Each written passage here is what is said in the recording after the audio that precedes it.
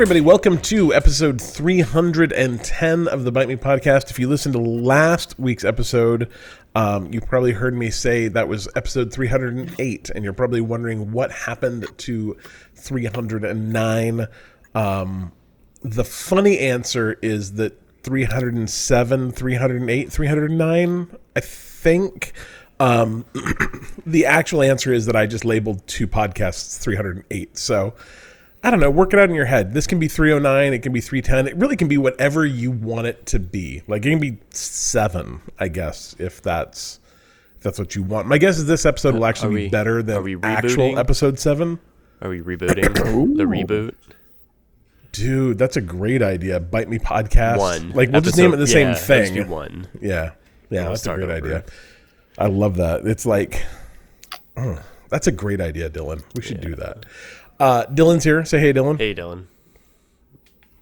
Thank you for following directions, Dylan. That was fantastic. Yeah, if there's one thing I can do. Colby can't follow directions, can you? Nope. I didn't think so. He's a rebel. He's a miscreant, a malcontent. Colby's a bunch of $2 words.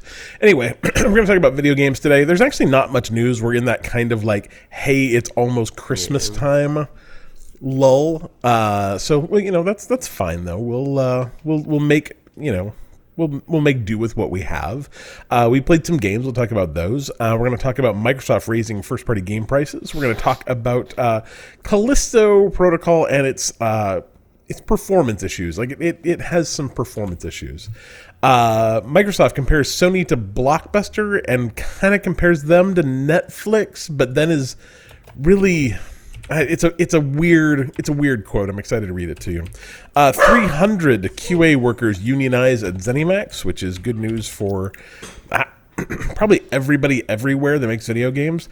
And you won't guess what engine this Lord of the Ring game uses. We might do like a 20 questions round around that maybe. We've got a handful I guess you guys actually already know because you can read it right there in the URL. I could read it. Yeah, like I'm looking at the doc. We got a couple of questions, one from Monotone Screaming, one from Prime Fan, and one from my delightful wife, Brooke. And then we're going to talk about some cheap free games. It's a good part of the month, so there's a bunch of them. So that'll kind of round out the podcast. But let's start out with what we have been playing. Dylan, you want to talk about Pokemon? Yeah, I'll talk about it a little bit. I still haven't, I don't know, how much I have to play to really give too much insight. I don't think I'm quite there yet. But I did play quite a bit more than I had before. It's kind of interesting. This game's quite a bit more sandboxy than I would say previous Pokemon titles. I don't know if that's a good thing. 'Cause I find myself kind of going to the next area I choose or whatever, and I'm either way over leveled because it was somewhere that I might have already should have gone, but it's not really clear which order is I guess best to do anything in, which I guess is kind of strange, I guess, just compared to the way that you used to kind of pretty linearly run around the maps, and it was in a pretty specific order, and you'd go through the 8 gyms kind of in order, and you would kind of progress level wise, and then each gym you can have higher level Pokemon that will listen to you. Basically increases the level caps. You just can't have your friends trade you level 100 Pokemon at the beginning of the game and then just cruise through, right? But in this, I actually found myself because I kind of did something out of order, I guess. Even though it is nice, you can actually, which is kind of a feature that would be cool in other games, is you can go to the Pokemon Center and be like, what should I do next? And the lady at the Pokemon Center is like, I think you should go do this, which is kind of cool. That there's just a place where you can just I like that a lot. And it literally will put a waypoint on your map of what you should do next. Also like which that is a lot. kind of nice when you kind of just forget what you're doing, or you're kind of like find yourself like, where am I going? But this game really needs that, I think, because it is kind of like there's just a bunch of gyms and other events on your map that you can kind of do in any order. Kind of like, I guess, Breath of the Wild is just like, here's a map and there's a couple things on it and go figure it out, right? It's kind of really similar in that way. But I actually found myself like having Pokemon that won't listen to me because I've leveled them too high and I haven't actually gone to the gym that allows me to have level 30 Pokemon yet or whatever. So I kind of got in this weird like conundrum there. And then I ended up going to a different gym, and then my Pokemon were twice the level of that gym's, and I was just like, this is kind of weird. Could this be handled like... Could they just scale it so like wherever I am? It seems like it'd be a really simple way to do. Also, being Pokemon's kind of, there is like competitive play Pokemon, but I'm sure the overwhelming number of people that play Pokemon are not competitive at all, which I think kind of leads to the game just being relatively easy, especially if you just have a basic understanding of like the type advantages and resistances. Like if you think very little about it at all, the game will generally be very easy to just plow through. In the way of like you can beat an entire gym with one decent Pokemon against their entire squad. It really is that easy, I'd say, in most cases.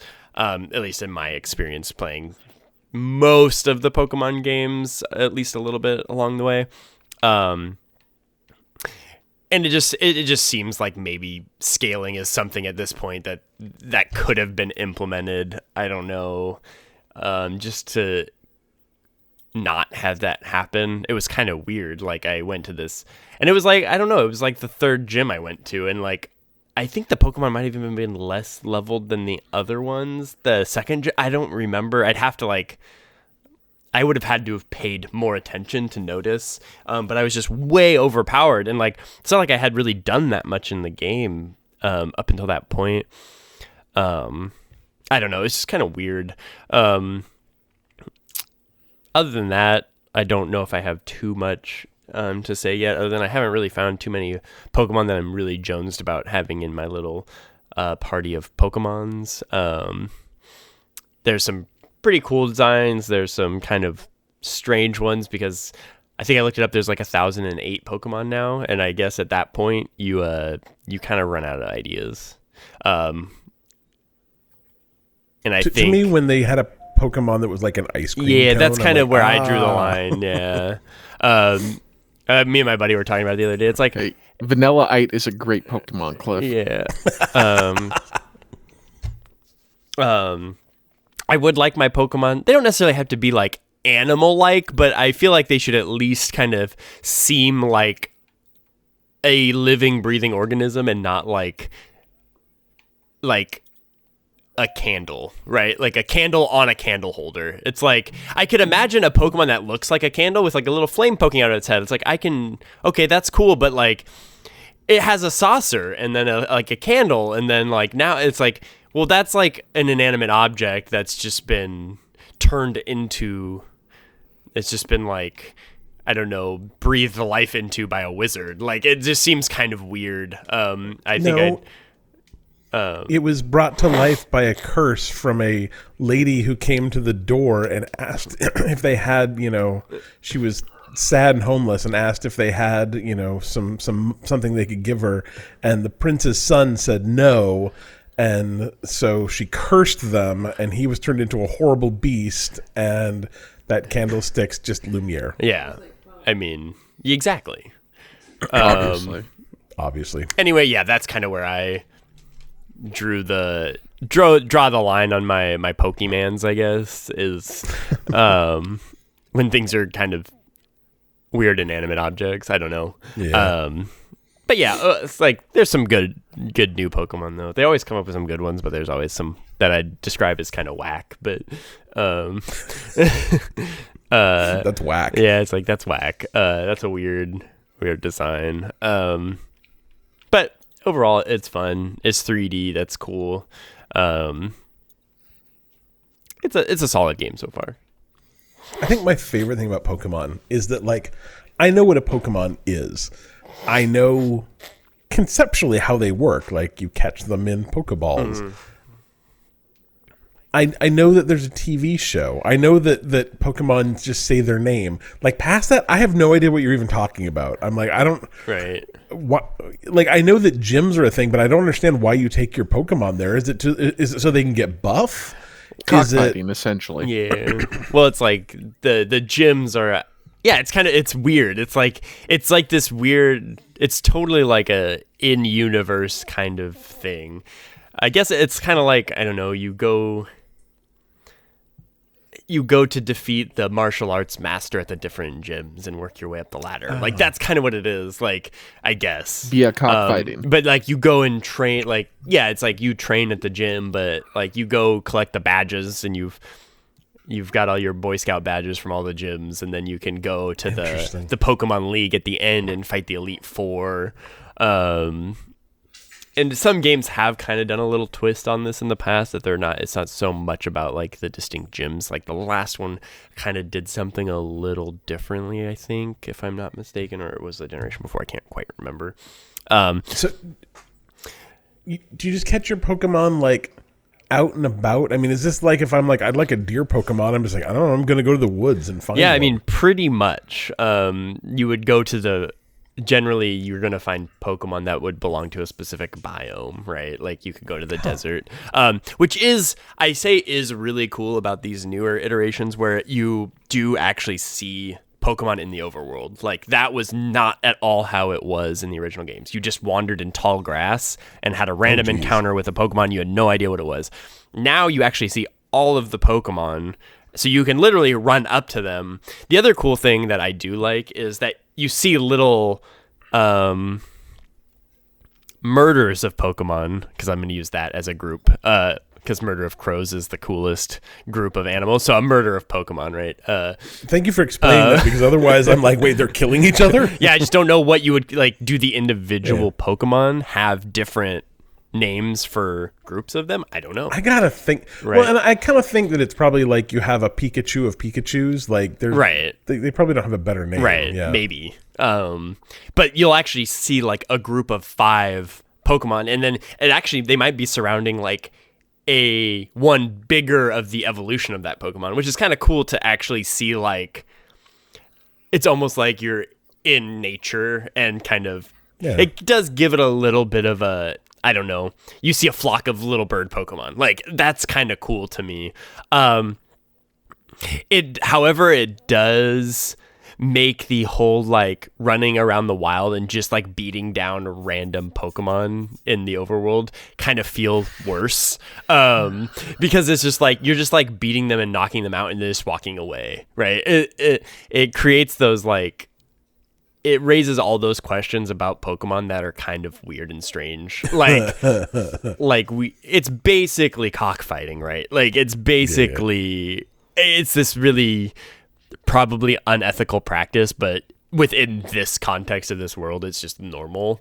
But it totally is kind of weird that you go level up your Pokemon by just cruising around and just battering unwanting Pokemon with yours to make them stronger, which is totally weird, and is along the lines of, like, all the weird things that if you ask too many questions about Pokemon, you probably find way too many plot holes in the whole world, but you kind of just ignore that because it's pretty cute and adorable and ultimately fun. Do Pokemon eat other Pokemon? Do people eat Pokemon? I don't think so, because while it's pretty unclear in the games themselves, if you, I believe, read the anime or maybe read the manga or watch some of the original anime, animals do exist in Pokemon. So Pokemon are not animals necessarily. Maybe they are. Do animals eat Pokemon? I mean, I would guess predatory animals that would eat humans might eat Pokemon, but I don't think Pokemon are necessarily carnivorous. Maybe Maybe there are. I can't. don't know. I cannot Like, confirm Growlithe that. looks pretty. You know. Why do they have teeth if they don't? Right. How long can you keep a Pokemon in a Pokeball, like safely? Right. Have you seen the picture of Mr. Mime sitting on the floor? And like, he seems pretty sentient. Why are they making Mr. Mime eat out of like a dog food bowl? Right. Yeah. Yeah. Again, you are asking all the good hard hitting questions. I'm asking the wrong questions about Pokemon. But I mean, yeah, it is weird. And I guess if you do watch Pokemon, for example, like some Pokemon don't want to be in their Pokeballs, right? And they have those personalities, while the overwhelming majority just don't seem to mind for plot reasons. Because we can't just have a guy running around with his 6 Pokemon just walking behind him all the time, because it's probably a pain in the butt to animate. But like Pikachu, for example, won't go in his Pokeball, and he follows Ash around. Like, that's part of the premise of the TV show. So So to answer your Pikachu? question, no, just Or just Ash's that Pikachu? Yeah. just Ashes. Pokemon are in fact carnivorous. Oh no. Do they eat other Pokemon? So my number one favorite Pokemon of all time, Gorbis, is considered carnivorous and also cruel. Alpha Sapphire's Pokedex entry. Although Gorbis is the very picture of elegance and beauty while swimming, it is also cruel. When it spots prey, this Pokemon inserts its thin mouth into the prey's body and drains the prey of its body fluids. Oh no. Yeah. I also No, love that if you no, read no. like Pokedex entries and stuff like that, you do find like you see crazy stuff like that. The brief description they give of these Pokemon and stuff. And I mean, I would have to assume that like a Barracuda Pokemon eats fish, right? Like it right. Do you think they eat Miltanks? I can't imagine people eat I mean, if you want to get into the We eat cows. the mature rated Pokemon storyline, I would guess there's probably some weird cult that like sacrifices and eats Pokemon or something. I demand an M-rated Pokemon game. Right. Colby wants to see a dude like just nail a Pikachu. No, I said M-rated. I mean, not AO. he can see that online, I'm sure. I'm sure. I can go to exists. DeviantArt, Cliff. And he does every day. But I mean, Miltanks are cows. Right. Like, obviously, they milk them, which, I mean, is kind of weird. Like, I don't know. I don't know if it's any weirder than milking a cow, Yeah, but you like, get Moomoo milk from Miltank, so yeah. So, do we again, Cliff also is just eat more the and more Miltanks? confused the longer this conversation goes on. I don't like this universe at all. Final question. Did you know that Pikachu is also genderless? Okay, so actually I have 2 questions. So in the show and in the like all the books that I've read, he is always referred, and I just said he, but it's always referred to as like Pikachu or they. It's never gendered. Okay, so are other Pokemon's gendered? Yes. So they Because you can reproduce. breed them. Oh, and Sexually. there's male and female like Pikachus, yeah, so but you can- Ash's is never gendered So you can breed. yes. in the games. Pokemon. Within the game, yeah, Oh. you can make baby Pokemons. Perfect. But which interesting about that though is just, I mean, to give you more unnecessary Pokemon lore for your hard drive. In the original 150 Pokemon, there was, I believe, only 2 Pokemon that were actually gendered before they introduced that in the games, and there was a male and female Nidoran, which would respectively evolve into Nidorino and Nidorina, and then into Nidoking and Nidoqueen. So there was actually evolutions of the male and female versions that were like distinct. Whereas I can't remember if I think it wasn't in the first round of Pokemon game. It might have been in Gen 2 or Gen 3 when they added the male and females and then the breeding Pokemon Gen eggs. 2, because that was Crystal and stuff. I Yeah, know at least you could do that. It was added pretty quickly. You'd have to quickly. You'd have to breed them to get certain moves on certain Yeah. Pokemon. And then they gendered. They had male and female Pokemon that you could breed, and then, but those Pokemon do not have distinct chains of evolutions like the King and the Nidoqueen, where there's very distinct a male like Nidoking and then the female Nidoqueen that look distinctly different and are very different Pokemon. Otherwise, they just put, and I think maybe there is different variations in them in the future on specific Pokemon, maybe, but I don't know if that's really. Yeah. I don't know if like Eevee or anything, if they have any gendered. Yeah. Like, I don't know. I don't So think weird. So off I the don't top of think my so head, I either, can't but- remember. But again, there's 1,008 Pokemon, so I'd have to you'd really have to go look back. through. Jinx is another one. Jinx can only be female. Okay, Mr. Mime can only be okay. male. That's a good example because that did exist in the 150, Gold but and silver. so they're original 150, but Or- they're not yeah. specifically the same. Like Nidoran female, it literally is Nidoran with the female The little- yeah. symbol next to its name, which is interesting. But Mr. Mime and Jinx are just two distinctly different Pokemon. But like you said, when they did actually add the genders, they you can only catch those ones specifically or weird. whatever. I think you had one more question. I Do you remember do. what it was? Yeah, I'm Nido King. hesitant to ask. It's a cute call.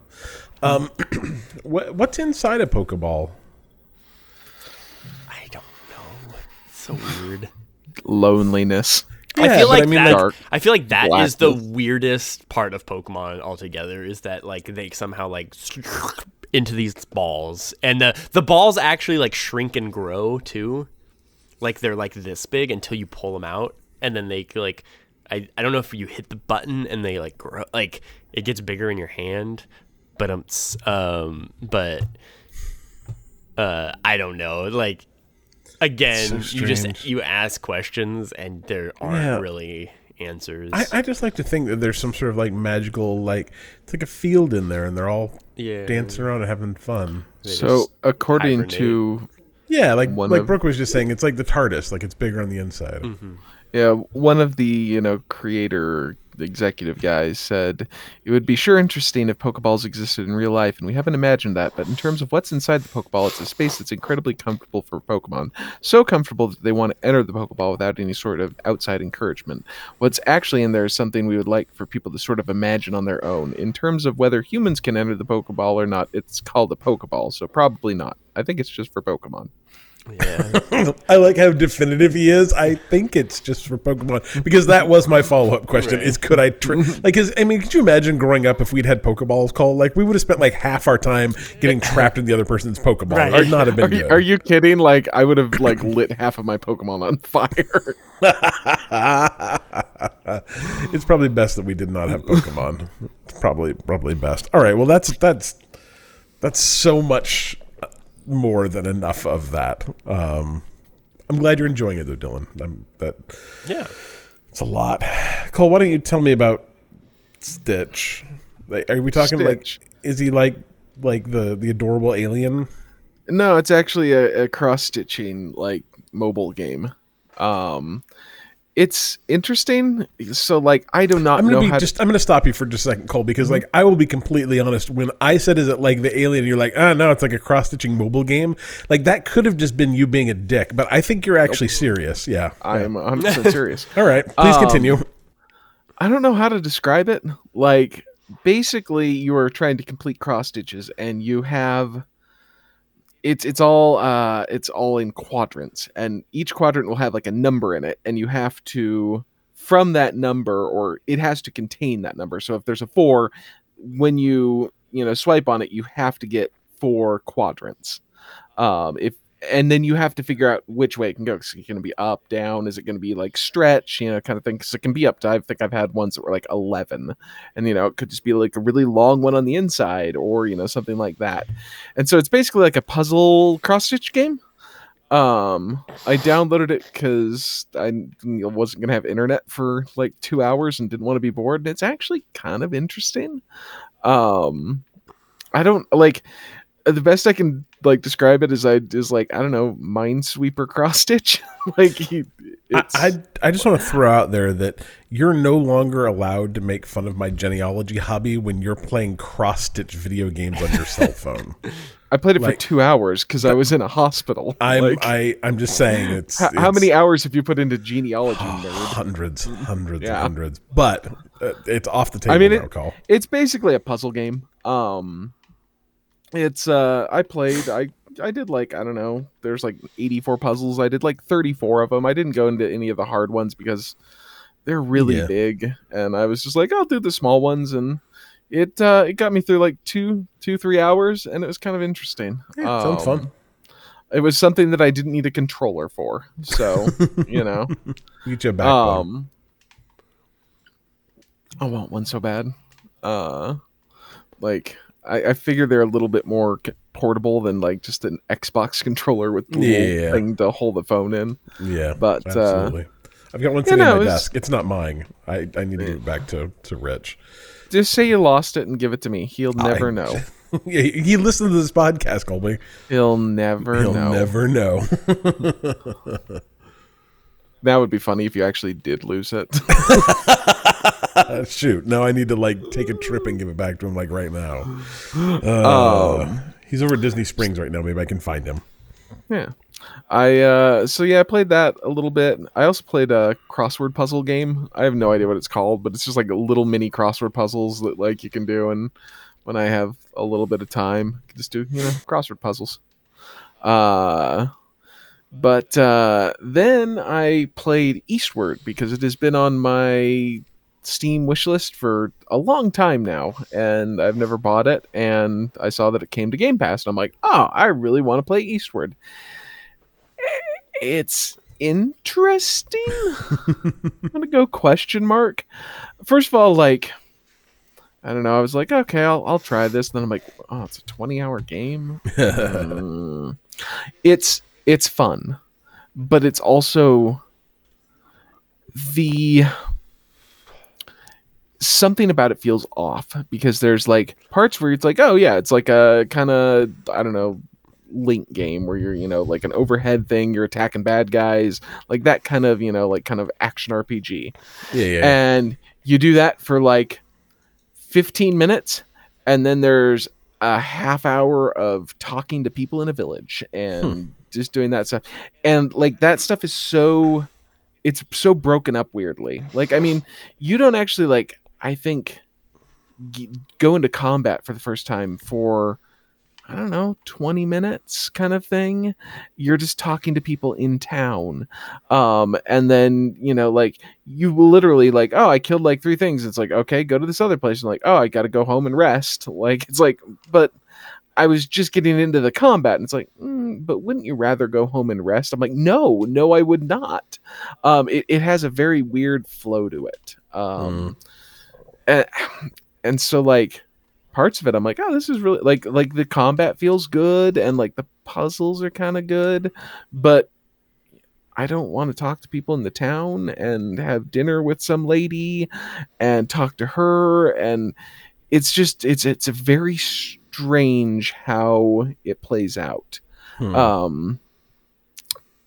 won't say it's bad, and like normally I'm kind of down for those kind of games, but like, I don't know, there's just something about it that like I'm getting kind of bored of it. I'm like 5 hours into it, and I'm like kind of bored with this. I don't necessarily want to keep doing this. I don't know. I really thought that I would enjoy it, and I really like the look of it. It's a very like, I don't know, interesting looking, kind of 16-bit-ish, game.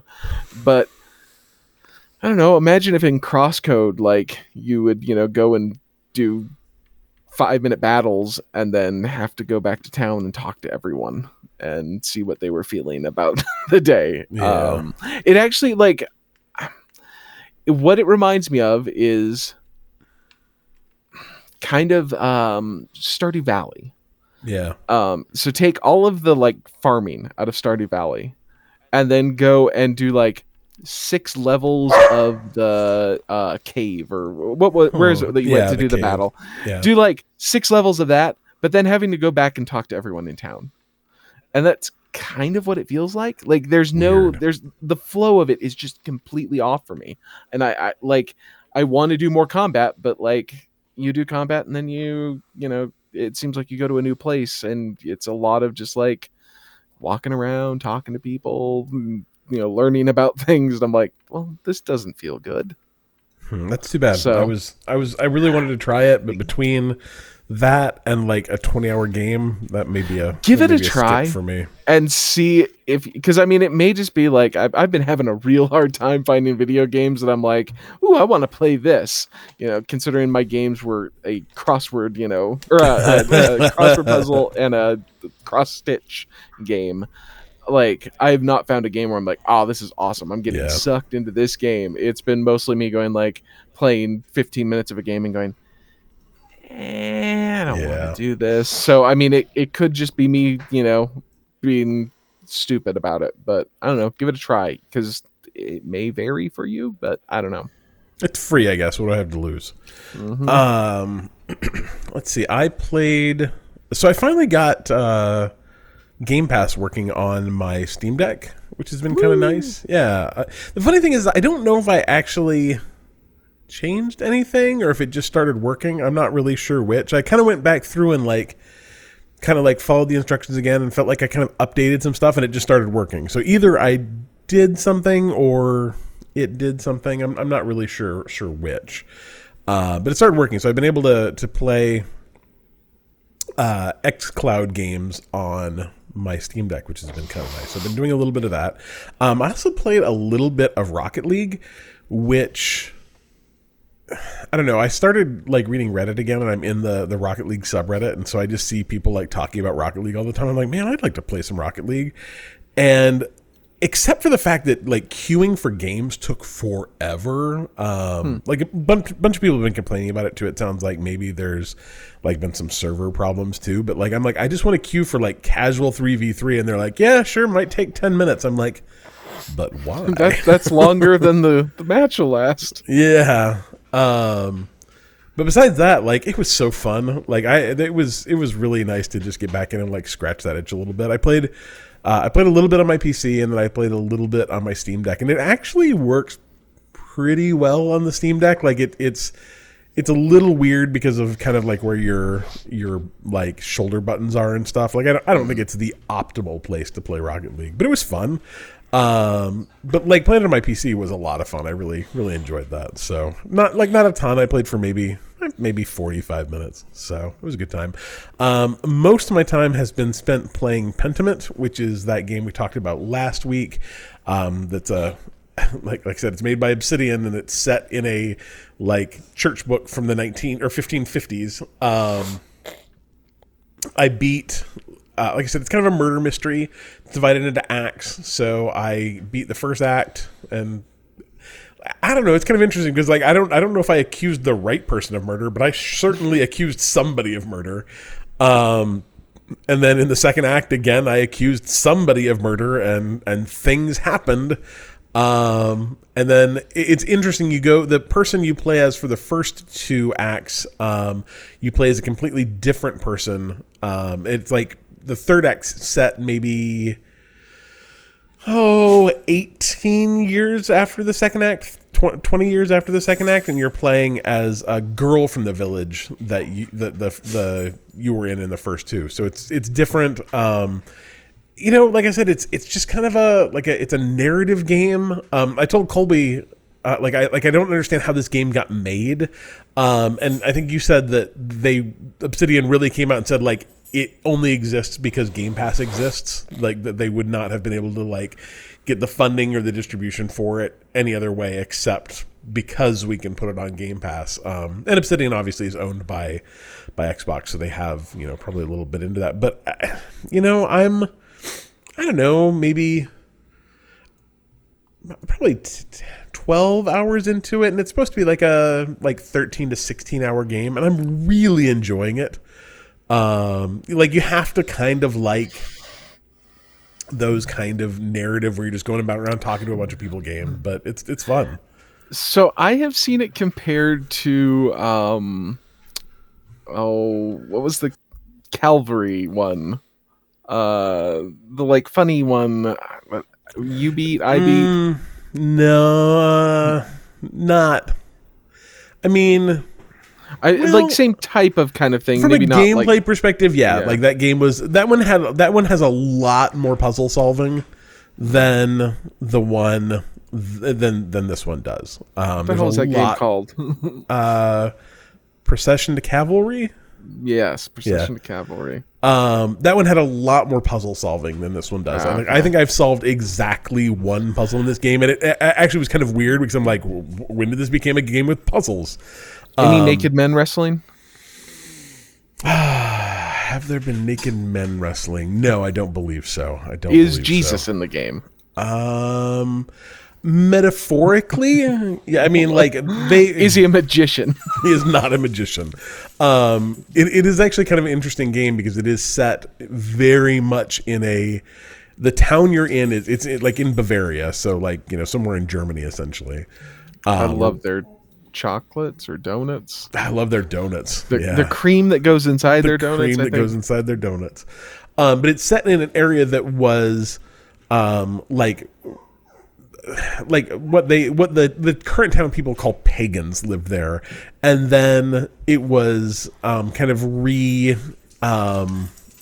populated by the Romans. So there's like an aqueduct that runs through the middle of town, and you learn that like a lot of the current things were built on top of Roman ruins, like reusing bricks from Roman ruins to build the abbey and stuff. But now it's a very like strictly Christian town that has has an abbey, has a convent in it.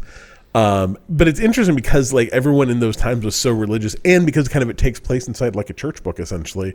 Like every single person you talk to is like, like when you leave, it's not like, all right, see ya. It's like, and may God bless your journey to this other place in town. I'm like, I'm just going home to go to bed. It's not like I don't. Okay, cool, thanks. But even more so, like, I think it's interesting because all of the none of it's voiced. It's all just done via text. And in fact, the game actually doesn't even really have music and very little sound effects. Like the difference between playing it with sound on and the difference playing without sound on is you don't hear the writing when people are talking. But very much like actual like books where they wrote stuff in it like that. They when they write God or the Lord or anything, they actually write that in red ink, just like they do in actual like church books. And depending on who you're talking to, there's different calligraphy too. Like they've moved forward enough in the world that there's a printing press in town now, and so the guy who runs the printing press and his daughter both talk in a different font because their font is a printing press font. Mm-hmm. Whereas like normal people talk in kind of like a more like it's like a calligraphy font, but it's not super fancy. But all of the like church people talk in very fancy calligraphy, like old English fonts. And I noticed when I was playing on my PC, because I played it on my Xbox last week, but I noticed when I was playing on my PC that when they write, you can actually see the text go from like a wet ink to it dry, and then you can actually like see it spread out into like the paper. It's a really cool effect that I'm sure there is someone who like, oh yeah, I spent like 15 days making that cool effect, and like you don't even notice it if you're not like sitting right next to your monitor. But it's pretty cool. Like I said, overall, it's a really interesting game that is kind of unique. Like I've never played another game really exactly. Well, I've never played another game exactly like it, but I've never played another game even kind of like in the same genre even really. But I'm really enjoying it. I think I'll probably wrap it up this week based on kind of where I'm at. So Pentiment, it's a Game Pass game. Give it a go. That's what I'm going to say. Dylan, can you help me? Actually, no, we need to do Patreon, but I need to take a drink of this drink first. Just kidding. Thank you for covering for me. Patreon, thank you to all of our wonderful patrons. You too can become a Patreon by going to patreon.com/bitemepodcast. We have one shoot, I don't remember what our tiers are anymore. $1, $3, $10, and $110 tiers. $110 gets you a commercial on this here podcast. We could be rambling about, I don't know, like what do you think someone might want to sponsor on this podcast? Like, Joe Bob's Meat Emporium. I'd take Joe Bob and his Meat Emporium. Yeah. Meat sticks. It'd be great. I mean, I don't really.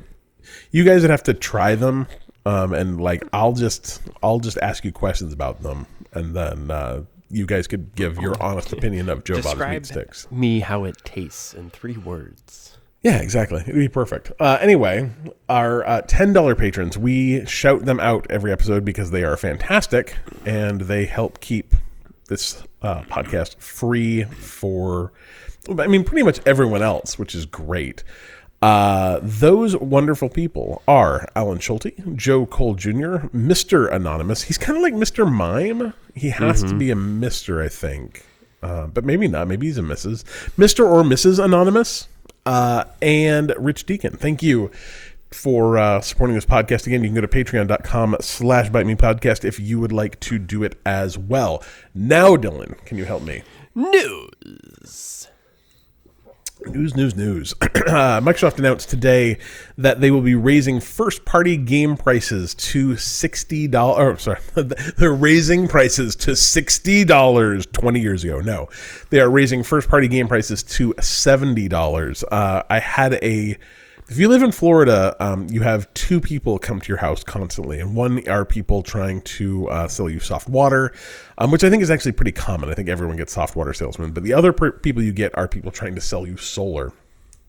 And I had solar folk today and mentioned something about video games. He's like, "Oh my gosh, did you hear that Xbox is raising their prices to $70?" I'm like, "Yeah." He's like, "But I don't think," like he was, he put a lot of thought into it. He's like, "I don't think that it's actually because they want to charge $70 for games. I think it's because they want to get more people to subscribe to Game Pass." And I'm like, "Thank you, Mr. Intuitive Solar Salesman, for giving me something to talk about on the podcast." So yeah, I think that makes sense to me.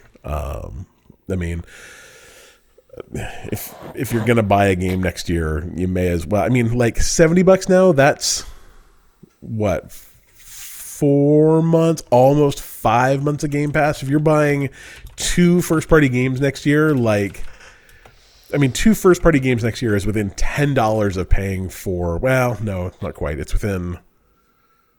How much is Game Pass now? $10? Yeah. So, I mean, Jesus, like if you do the math on that, because I pay $15 because I have like Game Pass Ultimate. But if you're just doing regular Game Pass, one video game is more than 6 months worth of stuff now. Like you may as well, if you're going to buy 2, you may as well buy Game Pass because you're going to get a bunch of games free, really.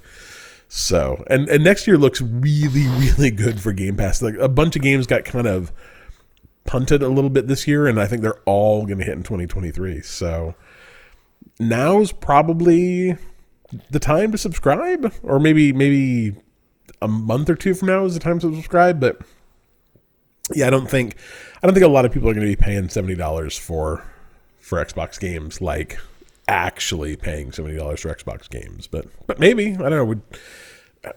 I barely buy $60 games. Did you buy a $70 game?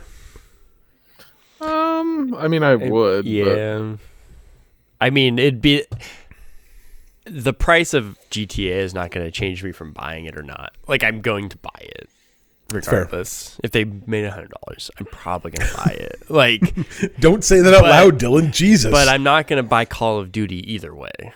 Like, so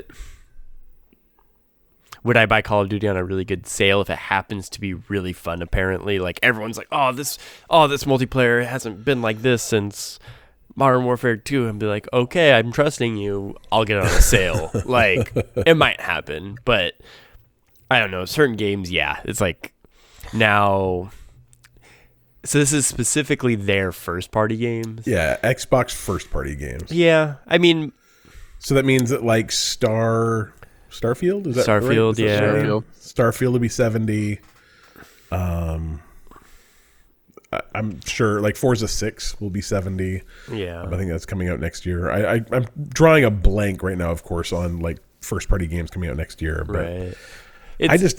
It's kind of interesting. I get like, are most of those games worth it? Probably. Are there some people that like? There's people that just play Forza, right? And for them, they're just gonna buy Forza or or the new sports game, right? Like that's just what they play. So yeah. But do you quickly get your value out of Game Pass if you play a lot of these games? Absolutely. Yeah. I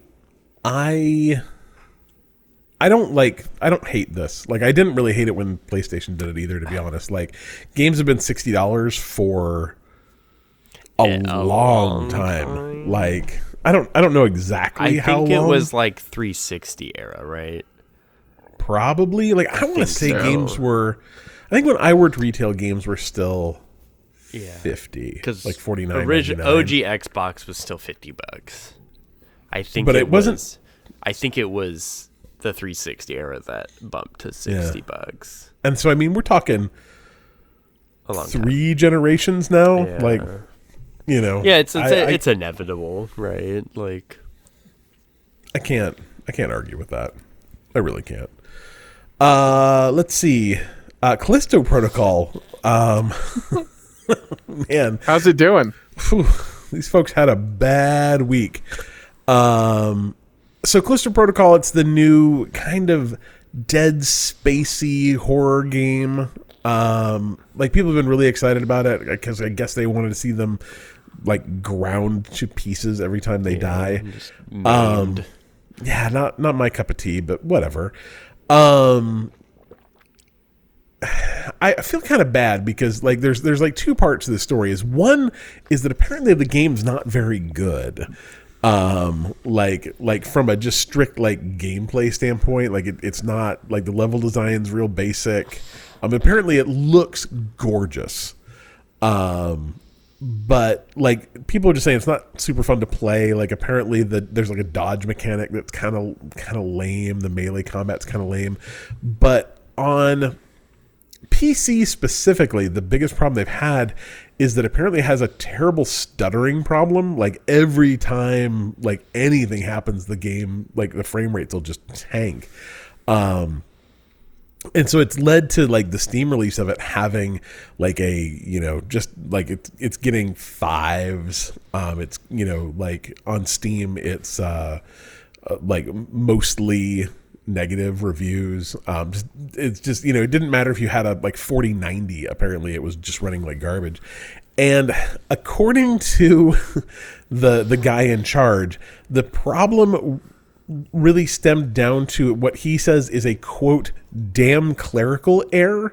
According to them, they patched the wrong file when they launched the game. And like in their defense, a patch that fixed the problem came out almost immediately, so you like kind of think that maybe they're telling the truth, but it sounds like someone just was in a rush at the very end, released the game with the wrong patch, and that was unfortunately like the day 0 version of the game. And so it sounds like a game that maybe would have been kind of successful with like maybe 7s or 8s, got just tanked because the release of it was so poor that now it's getting like 4s and 5s. So like, man, for a game that was like gonna be the last big game of 2022, it did not work. Apparently the only place that it actually worked pretty well was on the PS5. And apparently that's only because Sony lent them 150 PlayStation developers from like Sony has that like extra studio that's in Santa Monica that isn't Sony Santa Monica, and all they do is like they're kind of like Top Gun coders who just like go in and fix things when they need things fixed. And so they lent them, I'm sure they paid for 150 coders from PlayStation, and that's apparently the only reason the PS5 version actually mostly works. So Callisto Protocol, little bit of a bummer launch. Is let's see. Okay, so Microsoft trying to buy Activision Blizzard, going mostly poorly, I think, at this point. We'll see. So an opinion piece came out by Microsoft President and Vice Chairman Brad Smith, in which he had this quote, and this quote is so weird. Sony has emerged as the loudest objector. It's as excited about this deal as Blockbuster was with the rise of Netflix. So, no, Microsoft is saying they are Netflix, and Sony is essentially Blockbuster. He says, to think about how much better it is to stream a movie from your couch than to drive to Blockbuster. We want to bring that same sort of innovation to the video game industry. So Microsoft's like, we're innovative, we're doing cool things. Like, don't block this because Sony says you could, because of course they don't want us to, because they want to keep doing the same thing all over, they want to do the same thing over and over and over again. We want to be innovative. But then they came back and said, but it should be noted that we remain in third place in console gaming, stuck behind Sony's dominant PlayStation and the Nintendo Switch. So they're both the like super innovative Netflix, but they're also like, I don't know, VHS tapes. I don't know. I want this to happen. Like, even though in my heart of hearts, I know it is a bad decision. Like, even though I know that like creating corporate monopolies is a bad thing, I want it to happen purely for selfish reasons, because I want to be able to get cheap games from Game Pass. Does that make me a bad person? No. Yeah.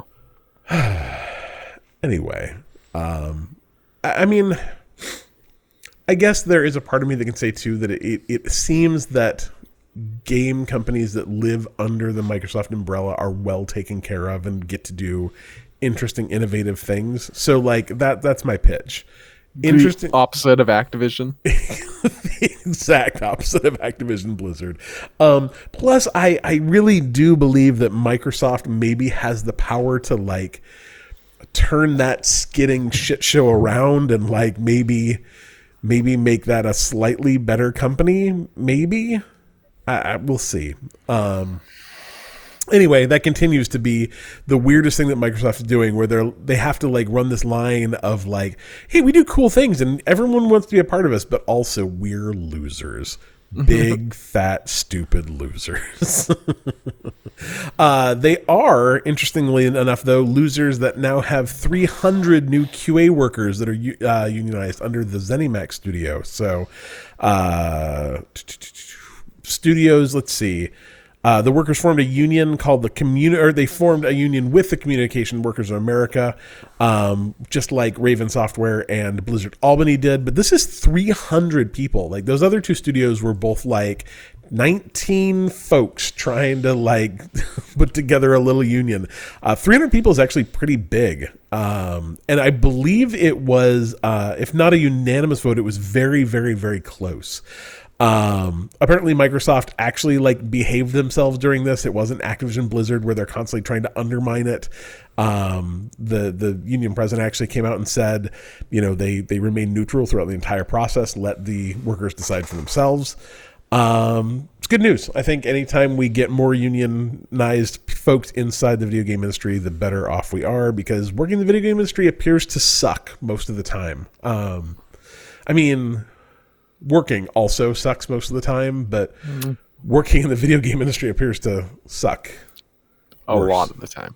I mean, it could be worse, though. I guess at least I've never heard anyone at Microsoft converting a bunch of empty offices to bedrooms for their employees like they did at Twitter over the weekend. So could be worse, I guess. It could be... If my boss ever said, like, I mean, I work at home, so, like, my bedroom is actually at my office. But, like, if I worked at an office and my boss was just like, hey, this is your bedroom now, like, I would be like, it would be like one of those cartoons where I just leave a hole in the wall and there's just a cliff-shaped cloud of dust behind me. So when you were working 20 hours at that one place, would you have preferred that they just gave you a bedroom, though?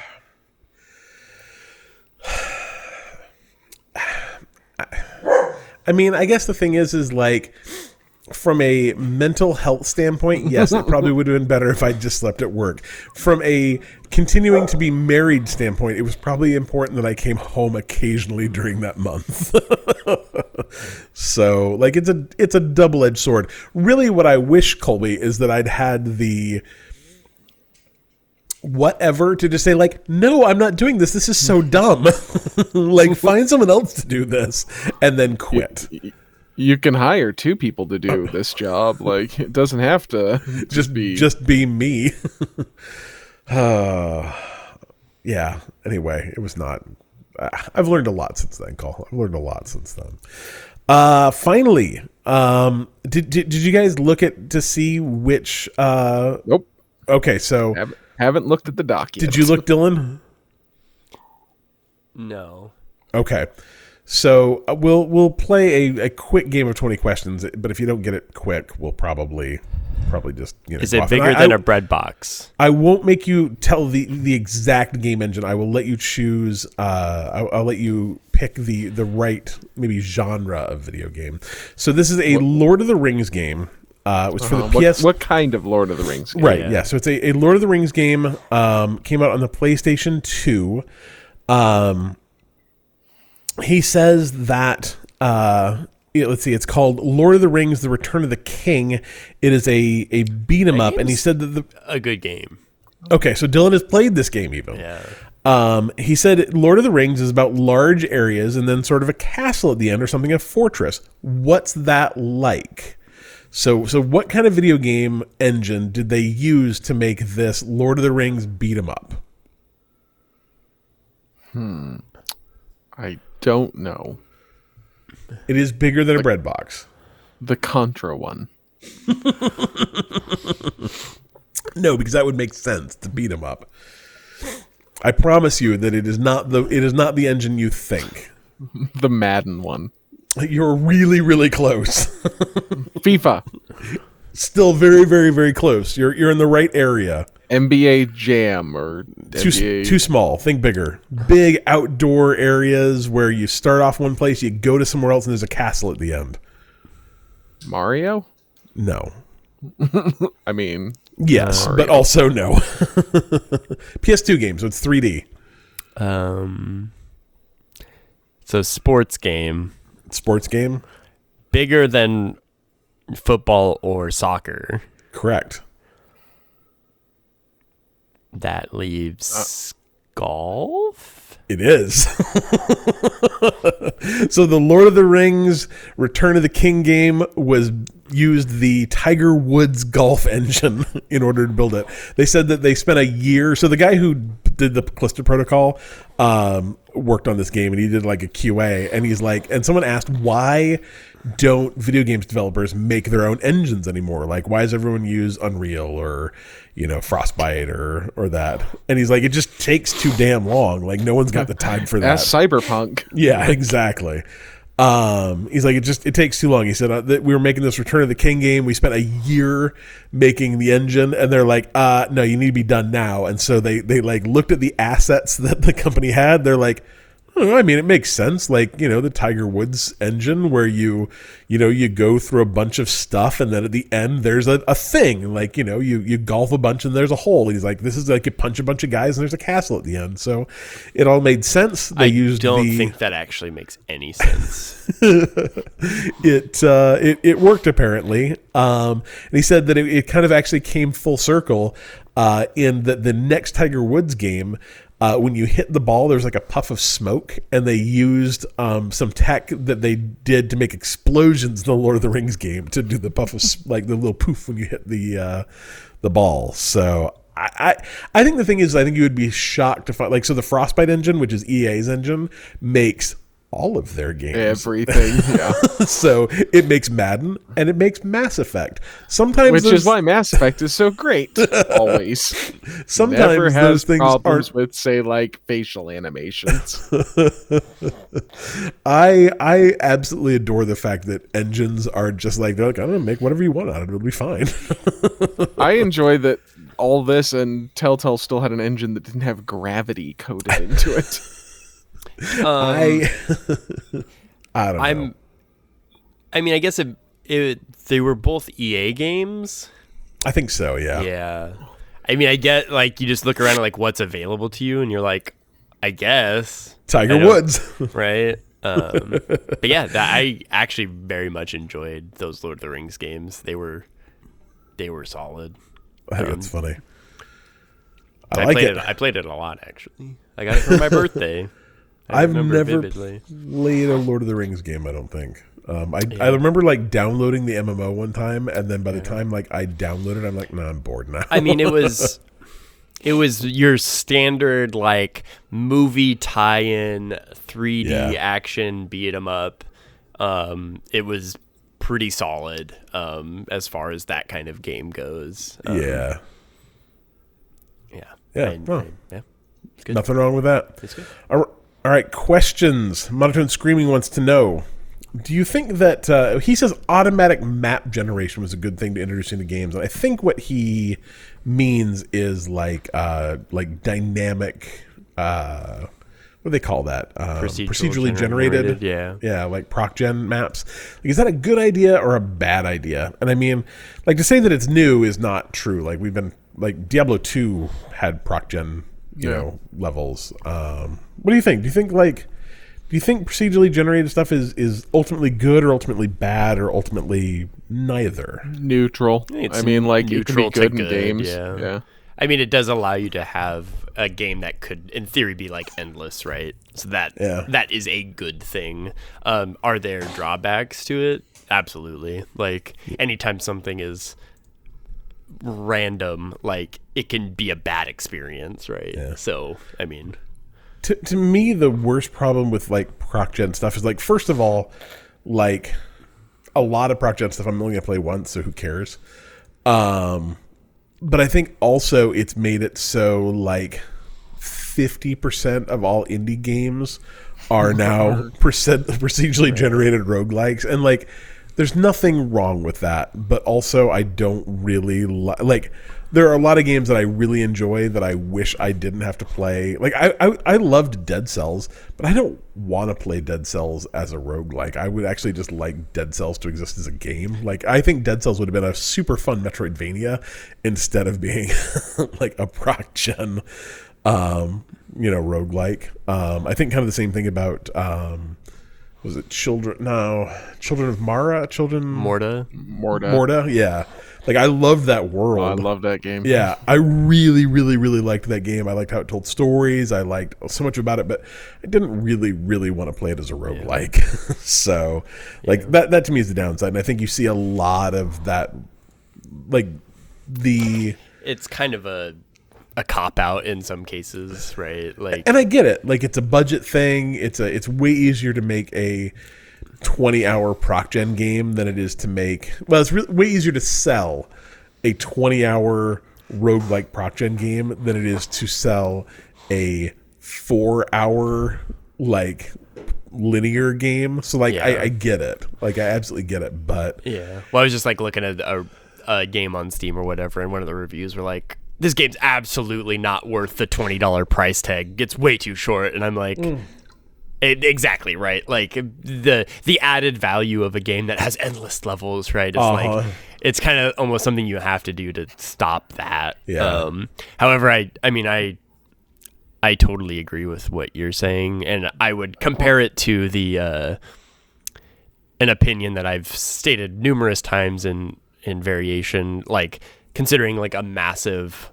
Like when we were talking about the massive multiplayer game the other day, when if you had like 200 plus players, the thing is you don't notice. You can't actually tell me that you were playing against 200 people the same way that you're never going to experience infinity levels. Like it's just at some point it doesn't, you actually won't, you would play the same level twice and you wouldn't be able to tell me that you played it again. Right. So, the downside being it is an excuse to have mediocre level design instead of like tailoring really good levels and making a game that you play through and experience. And ultimately, it's probably a good thing to have the technology. But bad thing being, I think it does. It's not going to be memorable the same way that like I can still kind of close my eyes and imagine some of those Call of Duty maps from the initial multiplayer games. Like I thought they were just so well designed. Same with like Halo maps. Like though, even though it's multiplayer game, which I mean goes the same for this. Like a map's a map, right? Those maps are so iconic that if I play a game that has, I don't know, random levels, or like a rogue style game that they're not, it's weird to call it, like, yes, the random chambers are placed in some map order, right? Those aren't memorable in any way. No. The game's fun. Like they're still like, you can remember, I had that really cool run where I had this cool weapon or whatever, but it has nothing to do with really the level. The boss might be a cool design, but how you get to the boss doesn't really matter. Like, it'd be just as interesting to have a cool level with random enemies or something. I think there's different ways to twist it. I don't know. No, I think that's exactly true. And it's like a game like I said, any of those games, but like Hades, like I loved Hades. I loved the story of Hades. I loved how it presented stuff. But like Hades for me would have been way more fun if instead of there being 5 levels, there'd been 10 levels or 12 levels. They'd all been really well designed versions of the levels you procedurally played through. It could have told the story in the same way. Like, I don't even necessarily mind that if it killed you a bunch of times. I just don't want to have to play the same level again. Like, I would have been absolutely fine if, like, to progress you have to make it past the boss, but then you never have to make it past that boss again. Like, I would have been fine if it had been procedural or roguelike to the point of where I started over and that use that to tell the story, but then I got to skip to the next place. Like, I think the thing is all of these games have a magical reason why you can die and come back. Like, they all have an excuse as to why the roguelike aspect of it works. So there's literally no reason why there couldn't also be a reason why you didn't have to do it again. And maybe give people the option. If you really want to grind those levels over and over and over again for extra loot, extra stuff, extra whatever, cool, go for it. But if you don't, like, don't make me do it. And I think that's the worst part about just proc gen levels. So I'd add, since you brought up Hades, I do want to add something to that, because the thing I really liked about Hades, though, is how at the end of an area you had a choice of like 2 doors that you go through. Like, I think that's a really interesting idea, that you could kind of create a similar thing where you do have design levels, but you have a choice, like, do I want to go to the fire biome or do I want to go to the water one? Like, I think that could be a cool way to twist where Cliff knows that Cliff's really good at the fire levels. So if one pops up, he goes there, but man, he really knows that when he goes to the water level, he has a hard time. So I think you could create an interesting kind of a similar feel while still keeping kind of more true to what the level coming up is, but it could be different depending on, it's not quite as like, these chambers sprawl around in some random order that's just generated and could be longer or shorter or this or that, and you don't really know what you're getting, versus something that's kind of in between. It's tailored, but still does have a little bit of variation. I think that could be an interesting twist that might be more, I don't know, could be a better compromise, I guess. Absolutely agreed. Question. Prime Fan asked this question. I told him that he needed to start asking our opinion of games we'd actually played, but he said he didn't know which games we played, so he was gonna make me answer this anyways. Have any of you guys familiar with Metal Hellsinger? I remember that name because it came up the other day. Oh, good. Cole, tell me your thoughts on Metal Hellsinger. Seems interesting. It's like a rhythm first-person shooter. Yeah, so you like shoot on the rhythm. It sounded like a rhythm game. That's what I remembered about it. It seemed interesting. It's on Game Pass. Is it? Might play it at some point. Yeah. Oh, see, now I actually feel bad. Because I've heard on PC it's kind of hard because you have to get the you have to like set it so the timing's right, and I've heard on PC that is a lot harder than it is on consoles. And if it isn't set right, it makes the game really not great. Interesting. So, I feel bad saying that then, because if it's a Game Pass game, it's absolutely a game I could have played, and I have not. Yeah. So I remember it coming out and thinking, oh, that sounds kind of interesting, but I did not realize it was on Game Pass. So maybe I'll check it out. We'll check back in. Brooke wants to know, what is your favorite non-weapon based attack? So this doesn't, you can't use a gun, you can't use, a bomb. What's your favorite non-weapon based attack in a video game? Her example, I think, was in Sea of Thieves, where you can throw up in a bucket and then throw it at your enemies. I enjoyed throwing up in people's beer glasses, because I think you could do that. Ew. Seems like that we did that when we first played it. I don't know. Does seem like a possibility. There was a lot of puking in that game So when we much first puke played in it. that game. Give people the option. They will always choose that. I don't know. I'm gonna I can't say think of a non-weapons based one. I'm gonna say the melee attacks in Destiny, where you're just punching someone. But I guess that isn't a weapons based attack. Yeah. Only because I think it's the only game I've ever thought that the melee felt like really, really good. Like I very much enjoyed that game, just like shooting someone until they were almost dead, running out of bullets, and then just going from punching them. Yeah. Cyberpunk, if you put points into melee and then got the gorilla arms, was actually really fun.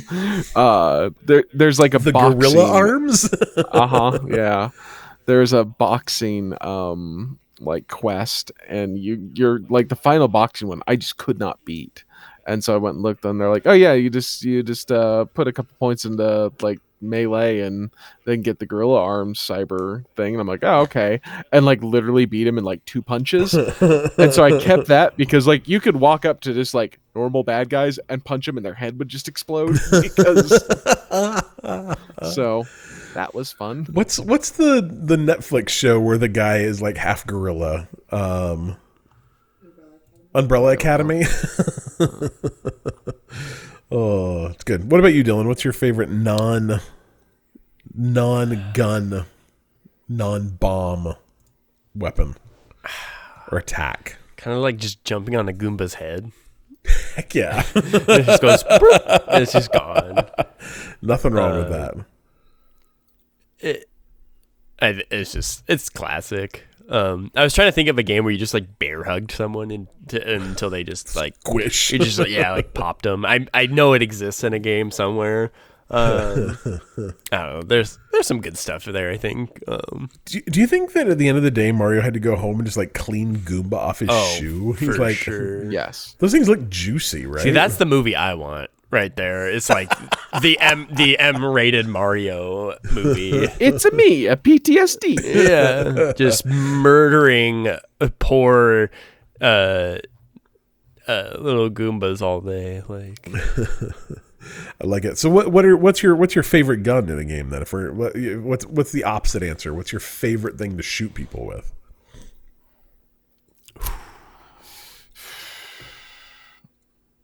Something with sniper rifles. Yeah. I always like doing that. So yesterday I'm playing Minecraft with my kid, and we're playing a mod called Bed Wars. And what it is you have a bed that you've got to protect, and they're trying to break your bed, which breaks it, completely, and then they've got to kill you, which means you have nowhere to respawn. If they kill you, you just respawn at your bed. So they have to break the bed and then kill you. And I'm way better at video games than she is, and so like I have to just kind of sit back and occasionally let her win. But I was trying to let her win, but I had a bow and arrow, and like could see her from across the map running across this bridge, and just was like, just literally she's far enough away that I'm having to like, I don't know, correct for gravity. And so I put it like 6 inches above her head and shoot, and I see it hit her and knock her off the bridge and kill her. You monster. I'm like, I'm so, I didn't mean to do that. Like that was just me, just literally just like, I think I can do that. And I shot and just like, bink, right off the bridge. So anytime you can do stuff like that with like long range, I greatly enjoy. Love that. Love that. I'm trying to remember what the name of the gun was, but there was like in Unreal Tournament, there was like the BFG of Unreal Tournament. It was always really fun because you could get it and literally just, because the levels in like Quake and Doom tended to be pretty corridory. And what made Unreal Tournament different than that is some of them were really big and like wide open.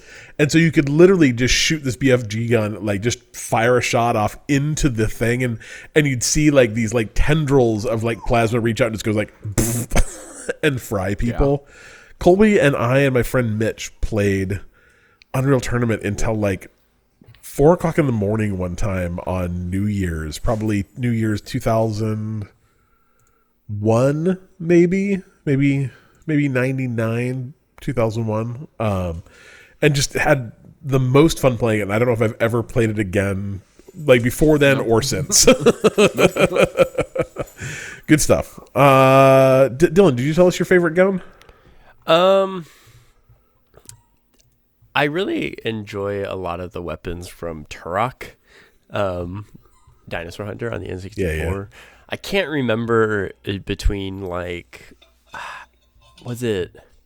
I don't want to get it wrong, but one of them like basically like kind of would like freeze the enemy and then they would explode into little bits. Ooh, that's fun. It was pretty extreme. But overall, the guns were pretty interesting, especially for like, that was a long time ago. Like that was early on in the history of like shooting video games. And it had some interesting designs for weapons and a crazy premise for a game in general. But based on a comic book? I don't even know. I think Turok is a comic book. I love the fact that you have like a soft place in your heart for Turok too, because like I never played it, but I just remember going like, "What, dinosaur? Huh?" It makes me very happy that you really like Turok. Yeah. Well, I think being under the age of appropriate to play that game at the time. But like, I think being a small kid at the time, like you kind of have a fascination with dinosaurs are really cool. Yeah, that makes sense. So like a game where you get guns and dinosaurs, and it also had big head mode, which big head mode is always amazing, right? I think it's just, it kind of hit the right buttons at that time. Yeah. It was so cool, and I happened to have it. I don't know why. My brother was a little bit older. And had more of those cool kind of games. I think that's probably why we had it. And then one of my good friends, they were really into it too, for the reason of guns and dinosaurs. So between that and Turok 2, and I think there was one other one, I can't remember what it was called. I think there was 3 Turok games on N64. It's great, man. I love it. Love it. All right, let's talk cheap free games for a moment.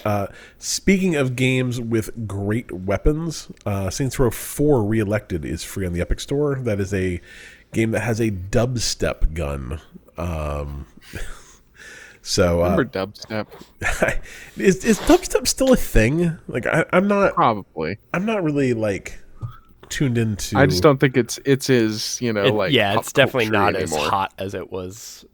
I will never 10 or 12 years ago, probably. I will never forget the first time that I was reading like, I think it was like who's up for a Grammy this year, and they're like Skrillex. I'm like, what's a Skrillex? And they're like, he's like this king of dubstep, and I'm like, okay, like what's dubstep? And so I like went on Spotify and like listened to his music, and I'm like, is this just like a modem connecting? Am I officially too old? I think I'm too old. I just did not get it. Anyway, the dubstep gun is pretty fun though, and the Reelected, I believe, is the one that comes with like all the DLC. Like I think that's the like expansion for Saints Row. Great game too. Like Saints Row 4 is very good. The other game is Wildcat Machine Gun. It is a bullet-hell dungeon crawler where you take on hordes of disgusting flesh beasts with a wide variety of guns, giant mech robots, and cute kittens. As you do. Game Pass, a couple of these are already out. Eastward is out already. Colby's played it. I have. The Walking Dead, the final season, Cloud Console on PC is out as well. Eastward is also Cloud Console on PC. And then Totally Reliable Delivery Service came to PC. That game, we played it on the Xbox, and it's like a I don't even know how to describe it. It's like one of those games where the physics is really bad and you have to like do things. Like, I don't know, it's like QWOP, but like whatever. And I remember I loaded it up. I'm like, just try it. I hear it's all right. And we were playing it 4-player split screen. And like 5 minutes in, everyone's like, this game is so dumb. Why are we playing this? And then like 10 minutes in, everyone's like, oh my gosh, there's an airplane you can fly. And then like 3 hours later, we're just like, we had a great time playing it. So I don't know exactly how it would be on PC. I don't know if there's like online multiplayer, but it's definitely a game to play with friends. So, grab the Xbox version and play it with your friends. Let's see, Lego Star Wars, the Skywalker Saga. That is the new Lego game that comes with everything. Yeah, like movies 1 through 9. It is also the last $60 video game I purchased. So, thank you, Game Pass. I played it a little bit. It was kind of buggy, oddly enough. I should give it another try because I love Lego games, but I just remember it being kind of weird. Coming to Cloud Console and PC. Hello Neighbor 2 coming to Cloud Console and PC December 6th. That is a day 1 game. It is a stealth horror game about uncovering your creepy neighbor's secrets. The first one was weird and bad, as I recall, but somehow they've turned Hello Neighbor into like this huge franchise where there's like a TV show and books and all sorts of stuff, so maybe this one's better. Chained Echoes comes to Cloud Console and PC December 8th. Another day 1 game. I'm actually not sure what this is. The description says the 3 kingdoms have been fighting for centuries. Peace seems to be no option, which is a weird sentence. And yet a magical weapon of mass destruction leads to a fragile one which won't last. Prepare yourself for an adventure in a world full of wonders, magic, mechs, charming characters, airships, and vicious foes. We'll be able to make peace everlasting with your heroes. So I don't even know what kind of game that is, but maybe it's great. Could be. Okay, here, December 8th, Metal Hellsinger. So apparently I am not missing out on Metal Hellsinger yet. It just doesn't come out for another couple of days. No, it's out. I don't know. It says right here, Metal Hellsinger, Xbox One, December 8th. So one person is wrong. It's me or someone else. It looks like it's already out on PC, maybe. Is that a possibility that maybe it was released on PC earlier? I don't look at PC things, but like I swear it's on my to play list. Oh no, here we go. So previously released on Cloud, PC, and Xbox Series X. So this is the Xbox One version. Okay. Because I'm like, I'm pretty sure that it's a Rhythm Demon game. High on Life coming to Cloud Console and PC December 13th. This is another day 1 game. This is from the dude who makes Rick and Morty. Justin Roiland, he voices. Yep. You will be able to shoot a gun that sounds exactly like all of his characters. All of the voices will sound like either Rick or Morty. That's what Justin Roiland can do. It's kind of like what's his name from Family Guy. They all sound like Seth MacFarlane, oddly. Nothing wrong with that. This game looks just funny. I'm very excited to play it. The first time I saw a knife just going like, yeah, stick me in him. I was all in on this game. Potion Craft comes to console and PC on December 13th. It is an alchemist simulator where you physically interact with your tools and ingredients to brew potions. That sounds all right. Maybe it could be okay. Hot Wheels Unleashed Game of the Year Edition comes to Cloud Console and PC on December 15th. That game I've heard is just fantastic. So hopefully we can all play that on the 15th. I mean, there's no reason we can't. Rainbow Billy, The Curse of the Leviathan comes out Cloud Console PC December 15th as well. It is a wholesome creature capture 2.5D adventure puzzle platformer with over 30 hours of gameplay. It looks really, really fun, but I am not into 30 hours of gameplay on that game. But it looks good. Definitely looks good. PlayStation Plus will confirm what we said last week. Mass Effect Legendary Edition, Biomutant, and Divine Knockout are the games coming to PlayStation Plus this month. They were rumored last month. Humble Bundle, you can go and get the Premier VR bundle for $25. You can get After the Fall, Cosmonius High, Vox Machina, Arizona Sunshine, which I've heard is terrific, Doom VFR, which I heard is interesting, and like a very interesting way to play Doom.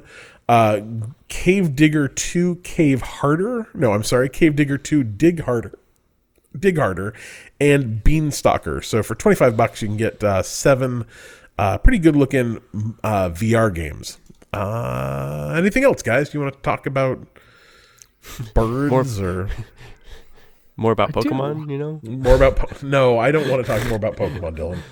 He's Pokemoned out. His brain is. I just can't. There's boiling. There's too many ethical and moral dilemmas involved in Pokemon. It's true. I will not deny that. Just don't think about it. Just too much. All right. We're Bite Me Podcast. You can find out more about us at bitemepodcast.com.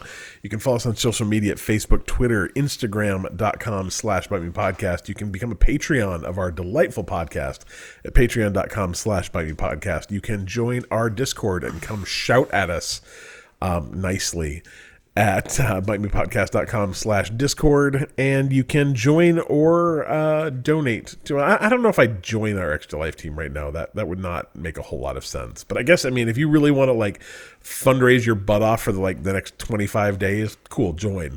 But you can also donate at bitemepodcast.com/Extra Life. Help us get a little extra scratch before the end of the year. Dylan, Bite me. Bite me.